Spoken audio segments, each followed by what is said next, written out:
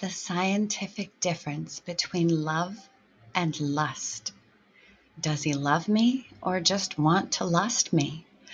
People say that lust leads to love, but I think it usually leads to a night of hot sex. Contrary to popular belief, sex is not an indicator of love. Sex is just sex.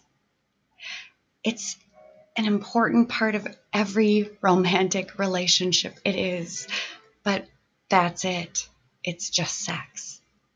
In fact, I don't think you can call anything in a real relationship until you can say you've gone a consecutive number of days sleeping together without jumping on top of each other. According to Dr. Orloff, pure lust is based solely on physical attraction and fantasy, and then often dissipates when the real person surfaces. The key phrase there was real person, and a real person's self doesn't truly really surface until months into the relationship, because you can't say you really love someone until you actually meet the whole person. You can't say you're in a relationship until you've seen this person from top to bottom. It's confusing when sex and love are so closely intertwined. Just because that couple on Instagram is making out in front of every lake and pond and slough there is, taking selfies in bathrooms and bars and bedrooms, it doesn't mean that they're going to last. There's a good probability that their lust will just fizzle out before they realize how truly lame they are. So how can you tell if what you have is real or just one disappointing, inconsistent orgasm away from unanswered texts? When does lust become love? How can you tell what you have is just a heightened libido or real butterflies? Well, with love, you care about what drugs they're on. With lust, you feel like you're on drugs. Feeling like you're high is a side effect of having consistent sex, not what biologically happens when you found your soulmate. Even Psychology Today reports that lust activates parts of the brain associated with reward and motivation, while love lights up regions connected to caring and empathy. You know you're in love when you care more about your partner than you care about yourself. With love, you tolerate the reality of this person. And with lust, you love the idea of this person.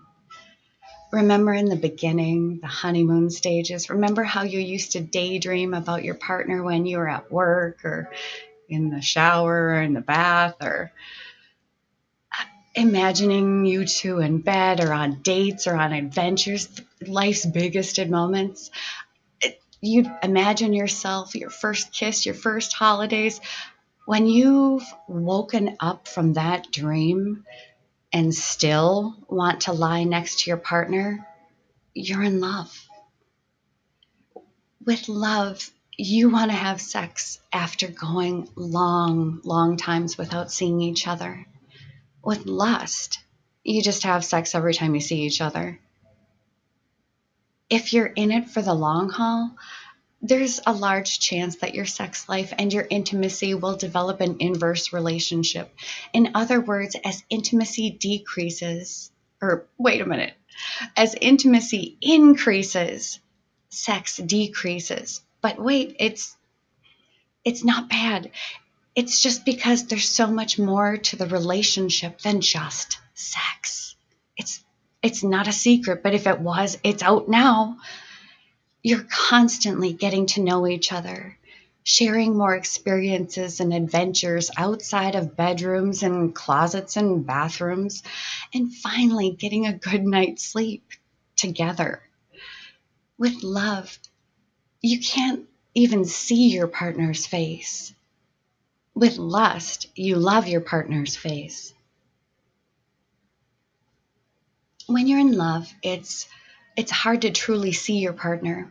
At least you don't see him or her at the way that the rest of the world does. You see your lover's essence, his or her very being, a veiled, layered deep under the outer shell that's visible to the world. The physical beauty that you were so once attracted to becomes so unimportant. Even if you're still attracted to this person, your attraction has changed. You don't care about good looks, you care about this person's soul. With love, you want to know everything. With lust, you talk about meaningless nothing. In the beginning, all you want to do is talk to this person all day. You chat about all the nothings, the what are you doing right now, what are you doing tonight, and what you had for dinner. It's not so much talking as it is flirting with a purpose. Of what, getting laid? In a relationship, you talk with purpose.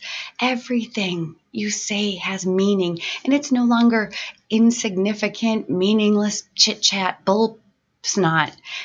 It's what you need this person to know about you and what they want you to know about them. With love, you want to be together all the time, but this is where it gets confusing. In lust, you want to be together all the time as well. Whether or not this is actually the person of your dreams, you should always want to be together. When it's lust, you're fueled by hormones. When it's love, it's a different internal kind of burning.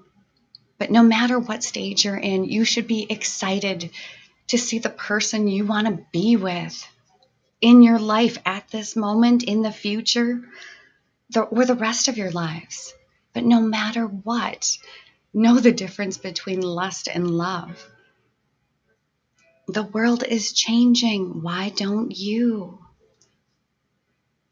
Focus on some positivity and slow down. I love you. Thank you so much for listening. You love you.